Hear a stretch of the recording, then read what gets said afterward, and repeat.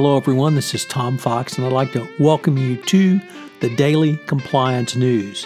The Daily Compliance News is an offering of the Compliance Podcast Network. June 27, 2019, The Corruption is Bad for Business edition. First up, from the Financial Times.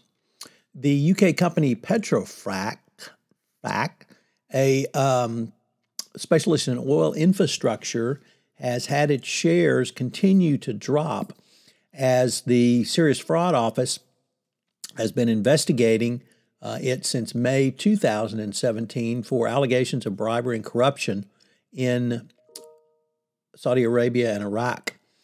Once again, demonstrating that it's not simply the financial fines and penalties which are so damaging, but the collateral investigation and remediation costs. But here we have a dramatic loss in shareholder value. So turns out corruption is bad for business. Surprise, surprise.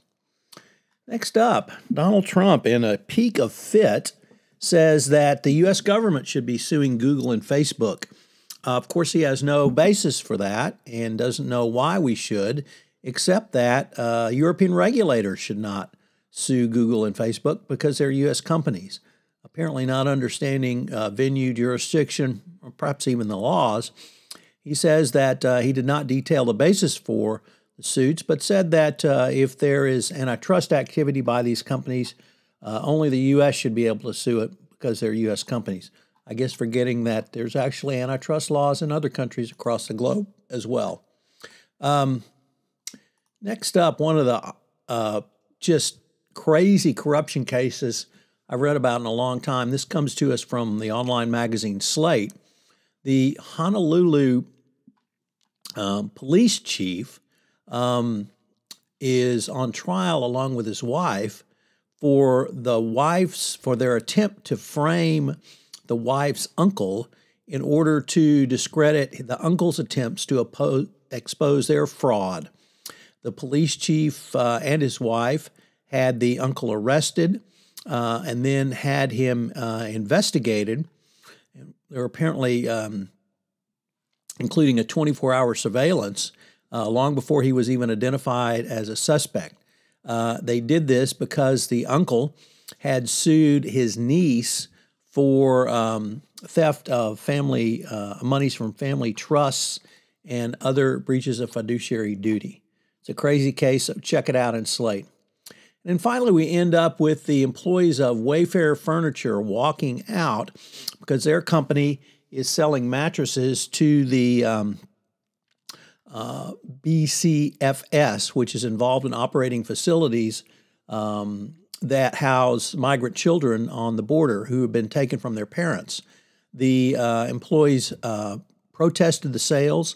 The company basically told them to F off.